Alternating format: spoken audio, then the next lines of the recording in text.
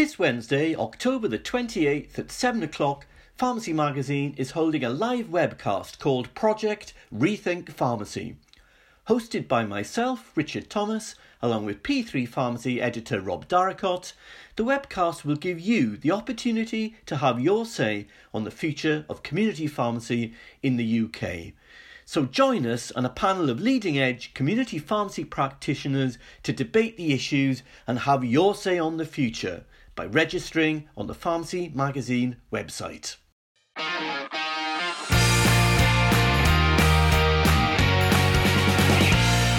Hello everyone, welcome to the Talking Pharmacy podcast. My name is Richard Thomas, I'm the editor of Pharmacy Magazine. And join me on the pod this week are Rob Darracott, editor of P3 Pharmacy, Arthur Walsh, editor of our daily news service Pharmacy Network News, and Neil Trainis, editor of Independent Community Pharmacist. So last week's pod was our In Conversation With interview with Layla Hanbeck, so we've got quite a bit to catch up on this week. So we'll kick off straight away with Good Week, Bad Week. So, Neil, not seen you for a while. If we discount that late night incident on the escalators at Waterloo, who's had a good week for you? Well, I'm going to go for Andy Burnham, the revolutionary COVID Che Guevara type, fantastic leader, Andy Burnham. He's standing up for the people of Greater Manchester, like a proper leader, shall we say, fighting their corner. I think we're pretty much familiar with what happened. You know, the government offered 60 million originally for coronavirus support to the area. Burnham stood firm at 65 million. There's only a £5 million difference, but still a significant one in Burnham's eyes. He asked the government if it was playing poker with people's lives. Came up with some pretty powerful stuff and pretty stirring stuff, actually, listening to him a couple of days ago. The restrictions, he said, would increase the levels of poverty, homelessness and hardship. The government said it couldn't offer any more on the basis that it's already offered the same level of support, or certainly similar level of support to Lancashire and Merseyside and other surrounding areas. And to be honest, I thought fair play to Andy Burnham, more than fair play, actually. Fantastic, rousing speech. There is a perception here as this develops across the country, not just in Greater Manchester, but that there seems to be an unsavoury war developing between local government and central government, a war of words, very sort of unpleasant things going on. I don't really see it that way. Me personally, I don't know what you guys think, but I think local areas need to have local support, and local areas are not the same across England, across the UK. Each area has its different needs. Some areas have higher levels of infection, others don't. So, Mr. Jenrick, Rob's mate, Robert Jenrick, the Communities Minister, wrote to 10 local council leaders in Manchester, trying to get them to accept the 60 million. I think there was a letter published in The Guardian yesterday, Robert Jenrick's letter. I think The Guardian suggested it seemed to be a deliberate attempt to cut Burnham out of the discussions, quite possibly. And last night we had Sacha Lord, the nighttime economic advisor for Greater Manchester, saying that he has started judicial review proceedings into the government's decision to implement restrictions in the area's hospitality section without any scientific evidence. So it's all kicking off. People may see Burnham and the stance that he's taken as mere posturing and troublemaking. I don't at all. I see it as the complete opposite. I see him as a mayor who's simply looking after the interests of the city. And quite frankly, it's the government that's juvenile, in a very juvenile way, quibbling over £5 million. So for me, the hero of the week is Andy Burnham. You do know this is a pharmacy podcast, do you, Neil? Well, it's a healthcare podcast. This will also have an impact on pharmacists in Greater Manchester as well, in terms of, if people don't have access to support in the area and resources, and if they are homeless, if they are struggling with this to contain this virus, or struggling with the virus, where's the first place they're going to go? Yeah, I know. I find the whole it's all so depressing. I can't make my mind up really whether that's strong leadership up there in Manchester by Mr. Burnham or political posturing of the worst kind. But at the end of the day, you're right. If they're quibbling over £5 million, it's just not worth having the political row, is it? So okay, that's an interesting one, that, Neil. So Arthur, who's had a good week for you? Well, I suppose the solicitors and brokers have had a good week. Christie and Co. Announced last week that this year there's, I suppose, surprisingly been an 11% increase in sales activities of pharmacies, people selling pharmacies. Um, I, they said that early on in the pandemic, things were slowed up, and contracts took much longer to go through. But overall activity is kind of sped up compared to last year. So and obviously that's the solicitors are going to be making hay out of that. I wonder sort of what's behind it. Is it because a lot the multiples Lloyd's are shedding branches? I wonder is that behind a lot of the activity, or is it sort of independents changing hands? It'd be interesting to find out a little bit more about that. Yeah. And we don't know, do we? We need to kind of dig into that a little bit more. I mean, I've been talking to a couple of independents in the last week or two who were saying, well, now is absolutely the time to purchase or, to invest, kind of like slightly contrary to the general mood within pharmacy. So, that was an... Is it make the most out of the crisis, I suppose? Yeah, buy in when the market's at the bottom and things like that, possibly.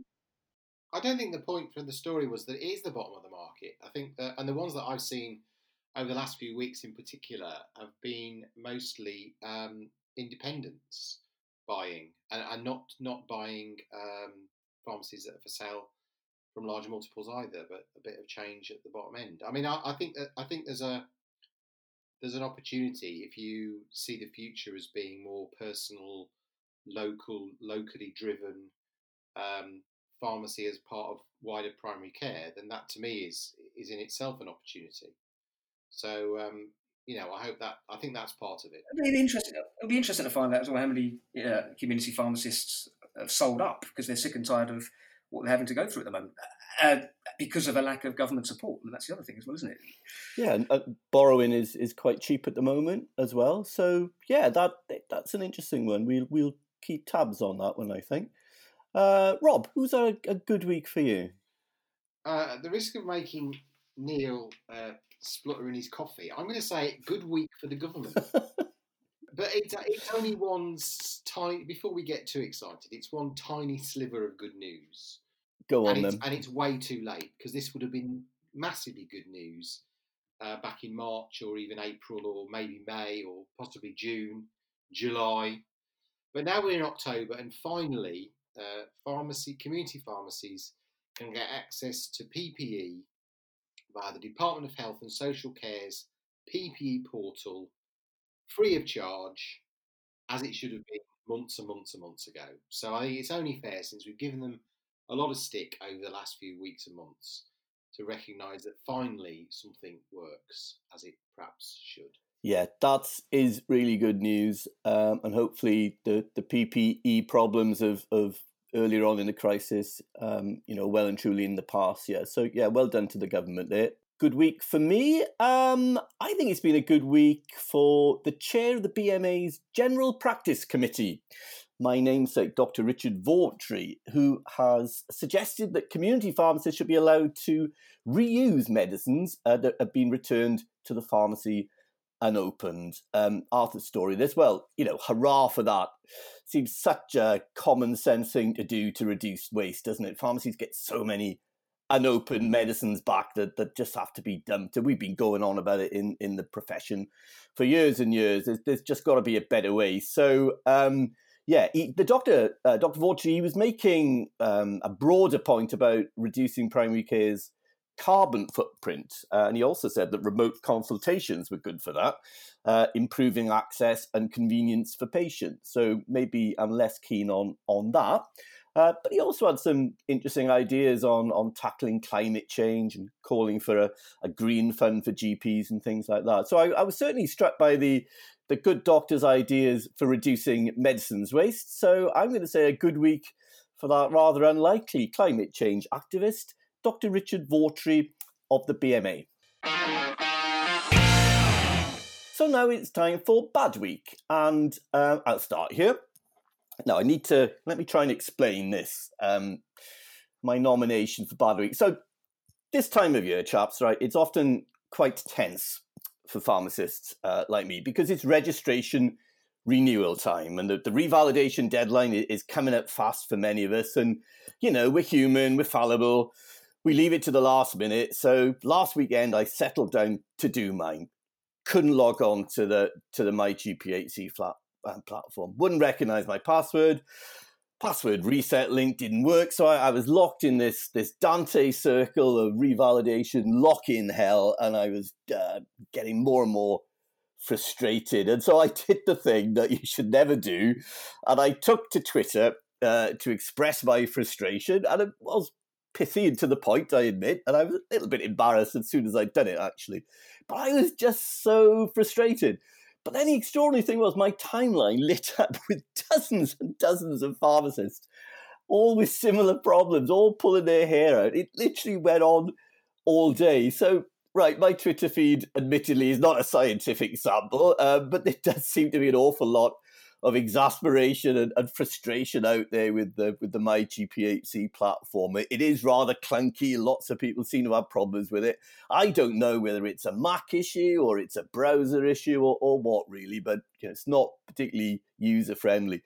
But another thing that people are uncomfortable with, and this kind of came out in discussions, is that this year, right, you only have to submit a single reflective account because of COVID, and that's great, obviously, but you still have to tick the box to say that you've had a peer discussion, even when you haven't, because you're not required to this year. So you actually have to lie to the regulator, and that's the official advice from the regulator, by the way. It's just most odd, and it does feel wrong when you have to make all those declarations. So as one person remarks, no wonder the GPHC has so much difficulty in setting up an online registration exam this year when its basic IT and its basic revalidation platform is so poor. So I know it's probably partly my incompetence, but surely the GPHC does need to look at its platform, revalidation platform, because it's driving many of us nuts. So I'm going to share my bad week between me and between the GPHC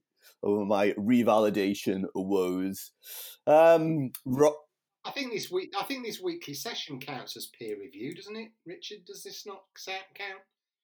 You bearing your soul to the rest of us about your trials and tribulations. I have to say, fair play to you for being such a swot for doing it so early.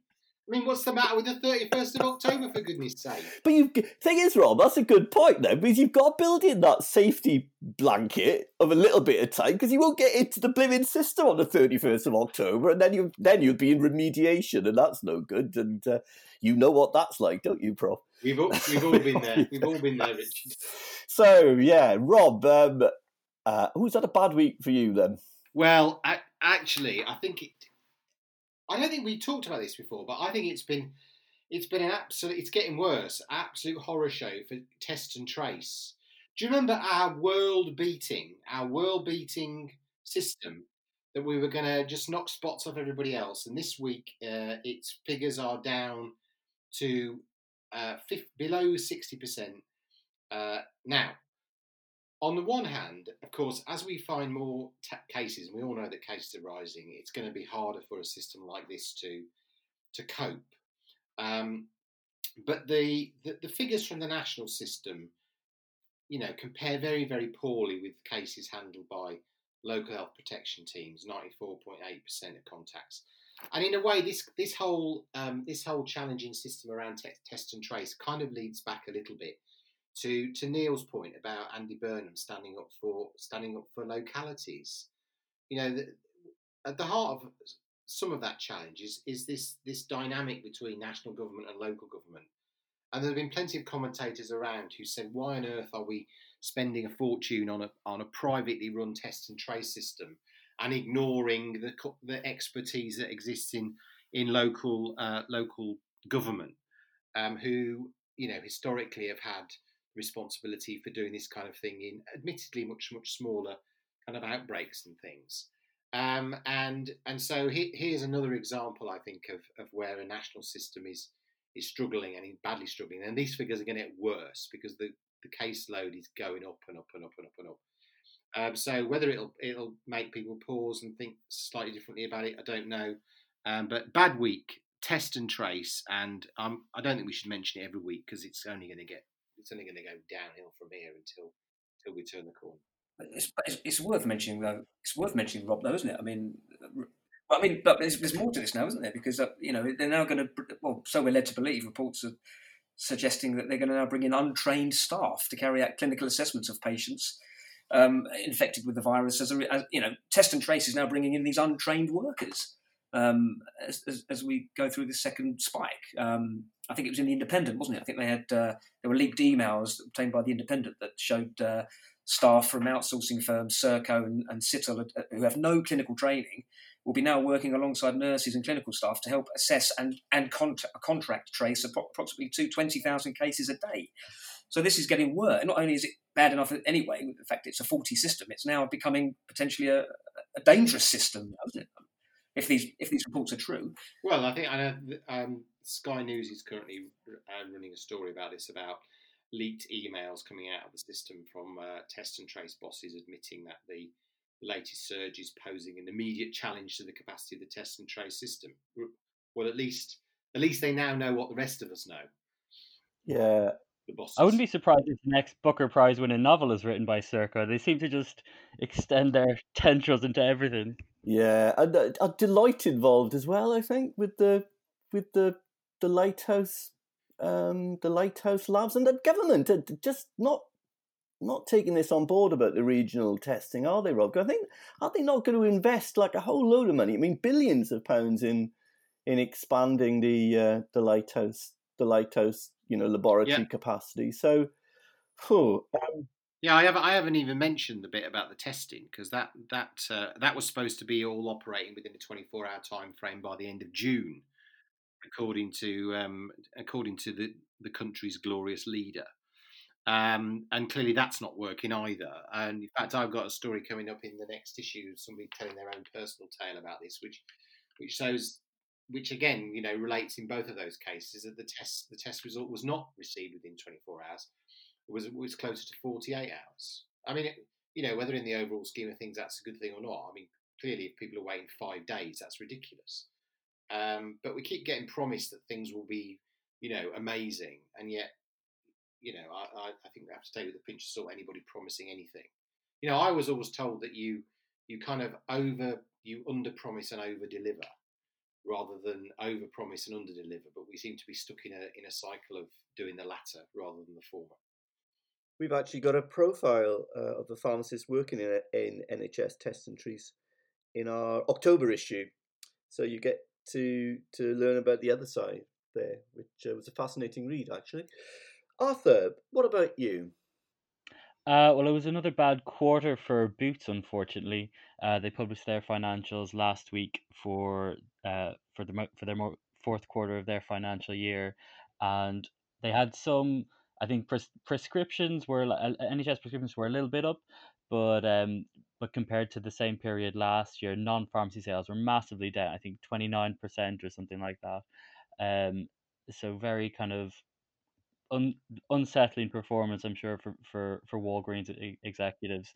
They said that they're seeing some improvement from marketing activities, and their online business is still booming. Boots.com continues to go up and up, but the performance in their stores footfall seems to be down. Non-pharmacy sales seem to be massively down. So there's a big struggle there. They said around the time they published their last figures, they said they were getting rid of around 4,000 staff, shutting a lot of their optician stores. But they said the line is still that they're not going to be shutting any of their actual pharmacies. But with figures like this, if they keep coming out quarter after quarter, you'd wonder whether that's going to be the case the next time that they come out with their figures. Yeah, Boots's struggles continue, don't they? With those quarterly results, no sign, like you say, Arthur, of an immediate turnaround there either. So difficult days for our leading pharmacy chain. A few leaks coming out of head office as well, isn't there, at the moment? We've seen a leak about the access to the toilets, and one about being required to go and work in the head office building for certain parts of the week. So it doesn't look like everything's rosy. No, it doesn't. I didn't think there were enough. Not a sign of. Didn't think there were enough people at head office anymore at Boots to leak. But yeah, they are in the press a lot at the moment, but not always for the best reasons. So bad week for Boots there from Arthur. Neil, who's had a bad week for you? It's been a bad week for Purdue Pharma. Actually, yeah, the makers of OxyContin painkillers. They reached a settlement, I think it was this week, yesterday. They reached a settlement with the Justice Department of just over £6 billion, $8 billion, and agreed to plead guilty to the federal criminal charges over the role it played in America's opioid crisis, supplying drugs without legitimate medical purpose. And they're going to plead guilty to these charges. It's a pretty big sum to pay. I think in actuality it looks like it could be only the tip of the iceberg if the reports are to be believed. CNN were reporting just very recently that the company itself, Purdue, will actually close down, and in its place the assets will be used to create a new, what they describe as a public benefit company that's controlled by a trust or similar entity that will continue to produce painkillers such as OxyContin, but also drugs that deal with opioid overdose. So it will be this new entity. We're led to believe will have a socially moral base, and it won't be there just to generate profits. The opioid crisis in America. I mean, it's a terrible situation in a lot of countries, but in America particularly, it's claimed over 400,000 American lives since 1999. And the Justice Department officials are looking to bring criminal charges to the Sackler family, the founders of Purdue Pharma, for what seems to have been an encouragement of the overprescription of opioids. So it's a pretty unseemly affair, but I think it has not been a good week for Purdue Pharma. Yeah, and Neil, am I right in saying that this settlement, it doesn't finish it, because aren't the state's prosecutors and families, are still pursuing them, and they want a lot more, don't they? Yes. Yeah. This as I said, this could be the start of things, really. I mean, the Sackler family themselves, they withdrew more than $10 billion from the company, and they put the money into family trusts as the company faced legal challenges related to its role in the opioid epidemic. And I think that a spokesperson for the Sackler family defended those withdrawals. Of course, I suppose that they would, but nevertheless, I think that you'll probably see in the coming weeks and months, perhaps it could be a lengthy affair. You'll see legal suits, criminal. We're talking about criminal suits here being filed at members of the Sackler family and former executives of the company as well. So this saga is just really beginning, I think. Might be a good time to plug if you haven't seen it. I'm sure that all listeners to this podcast who are Netflix subscribers have watched this mini-series called The Pharmacist. But if you want to see just the background to this, that 4-part series follows a kind of New Orleans pharmacist. I think his name's Dan Schneider, if memory serves me right. Yeah, I think you're right. He was investigating his son's death. His son was an addict of one form or another, but as that series goes on, you get to see exposed what Purdue Pharma were up to, the corporate sales tactics, how they were promoting this OxyContin in particular, and it's heartbreaking to watch in some respects. But fair play to the pharmacist for his dogged determination. I mean, at one point he gets in the way of the police and he's doing his own investigations, but phenomenal job. Well worth investing some time. Yeah, yes, definitely. And this is a long running saga. It's clearly got a long way still to run, but I think nearly 500,000. I think it's that I'm right in saying 500,000 Americans have died from opioid overuse or overprescription of opioids since the turn of the century. So yes, it's a very, very difficult and sad situation, actually. And I just want to give a little plug, I suppose, to one of our award winners, independent pharmacy award winners, Shaheen Bhatia, who I'm sure we all know, familiar with, who's doing some really, really important, impressive work in this area. Has been doing so for quite some time, and she's really raising the profile of the work of community pharmacists in this particular area, opioid dependence. So yes, and we have a significant opioid dependency problem in the UK as well. So yeah, quite right, Neil. Thanks for reminding us about that. Really good nomination. Bad week for Purdue Pharma.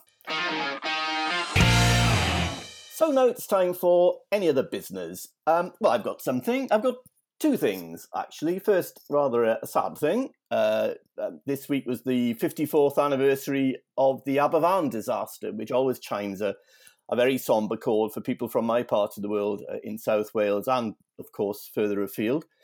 But also this morning, now I came across a brilliant article having my coffee and toast this morning in the BMJ, and I've stuck the link on Twitter, and I'd urge you and everyone to read it. It's really good. The basic premise of this piece is the more certain someone is about COVID-19, the less you should trust them. And what the authors say in this piece is that everyone seems so certain about COVID and what to do about it. And it's not just the mask refuseniks or the lockdown zealots or those who say chloroquine or even bleach is a cure. The authors make the point that it's rational people with scientific credentials who are making these assertive, seemingly authoritative public pronouncements on COVID, who also seem to suggest that there's no legitimate grounds for disagreeing with them. Yet, the reality is all the time the evidence base is shifting, models are changing, earlier claims are discredited. It's an area of science that's messy and murky, it's difficult, nothing's simple, nothing's clear. And so I think what the authors of the piece are basically saying that acknowledging uncertainty a little more might actually improve the debate and the science, and importantly, start to rebuild public trust, and that we should listen in particular to people who acknowledge conflicting evidence on even strongly held views. I think what they're saying is everyone should really try and keep an open mind with the science about COVID. So it's a great article. It's by George Davey-Smith, Michael Blastland and Marcus Munafo. It's in this week's BMJ.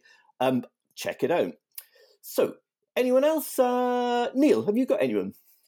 Yeah, I was quite very impressed with the owner of the GAY nightclub in London, who has launched a legal battle against the Department of Health and Social Care to overturn that ridiculous 10 p.m. curfew on bars and pubs and restaurants. He's written to am I allowed to say his name, or am I still barred from saying that chap who runs the department? Am I allowed to? Matt Hancock. He's written to Matt Hancock. Who? Who's he? I had to force the words out there in a very uncomfortable fashion. Matt Hancock, and he's saying we're going to take legal action if this continues. So I don't. There's two sides to this kind of 10 p.m. curfew argument. Now we've heard people say that we should have gone straight into a short circuit break now. A national lockdown, and then gradually come out with the 10 p.m. curfew. And other people are saying, well, actually, scrap the 10 p.m. curfew and just have it late. Keep things open later than 10 p.m. The 10 p.m. doesn't make any sense at all, whichever way you look at it. So I hope that the owner of GAY nightclub is successful in his lawsuit. I don't know what you guys think, but I hope that Jeremy Joseph, that's his name, the chief executive of GAY, Jeremy Joseph, and I hope he succeeds. So good luck to him. Definitely, good luck to Mr. Joseph. I mean, that he really needs to succeed there, because this curfew is just an absolute nonsense. Absolute nonsense. Arthur, any other business? What have you got? Well, the silliest thing I've seen this week is obviously the government is in this kerfuffle over whether or not it's going to give children in England free school meals over the holidays. And Marcus Rashford, who is very vocal before on this issue, is again weighing in. To which MP for Wickham, Steve Baker, has responded that Marcus Rashford is wielding his power irresponsibly. He's saying. He tells Marcus, you have 3.4 million followers to my 96,000. The power is yours. Which is, bearing in mind, this man Steve Baker from 2016 to 2017, and on a subsequent occasion, he was chair of the European Research Group, which, if there's any lobbying group that has been influential, that has had the ear of Theresa May and then Boris Johnson, it's the ERG. So for him to be saying, plead, crying wolf, or whatever he's doing, I find it so silly and disingenuous. And so how mean of the government again, though, isn't it? I mean, how mean and horrible. I mean, I don't understand the rationale behind it as well. It's the same thing. We go back to the Greater Manchester situation. We're quibbling over £5 million. I mean, it's because it's Labour, isn't it? Labour have brought the motion. They can't be seen to. Yeah, possibly. Yeah. But I just think they're just losing touch with human needs, aren't they? Now I think they're just Yeah. I'm not sure Marcus Rashford is going to lose. No, I don't think so. Not after the MBE he was awarded. That's for sure. Deservedly so. Yeah. That's a good choice. I like that a lot, Arthur. And well done for using kerfuffle as well. Rob, anything else? Anyone? What have you seen? Yes, do you know, with the overarching topics of this year, there are some significant achievements getting overlooked, I think. So I'm going to go to a slightly different sport. I'm going to say that in any other year, the achievements of Holly Doyle on the racetracks of this country would have been front page news. Clearly so far to date, the best female jockey there has ever been. She took Champions Day at Ascot at the weekend by storm. She won her first Group 1 race. She's had over 100 winners, I think, this season. And, any other year, any other date, we'd have been hearing an awful lot more about her achievements. She's obviously going to be, hopefully going to be in the frame for all the sporting awards this year, but fabulous to see, and well done. I wish I'd had some money. What a great nomination! What a great any other business that is, Rob. Brilliant. And hardly any media attention. I don't think much press coverage at all that I've seen about her achievements. So yeah. That's because it's not a proper sport, isn't it? Okay, right. That might be edited out. Says the Liverpool fan who spent most of this podcast praising an Evertonian, which I think is fair play, Neil. Well done, mate. That hurt as well. Yeah, I wouldn't have done it if I'd been a Man United fan. So that brings us to the end of this week's pod, and my thanks as always to Rob, Neil, and Arthur. The pod is available on the Pharmacy Magazine website and from all your usual download sites. Mark Lionett will be in the interview hot seat next week, so cheers for that. But for now, from all of us, thanks very much for listening.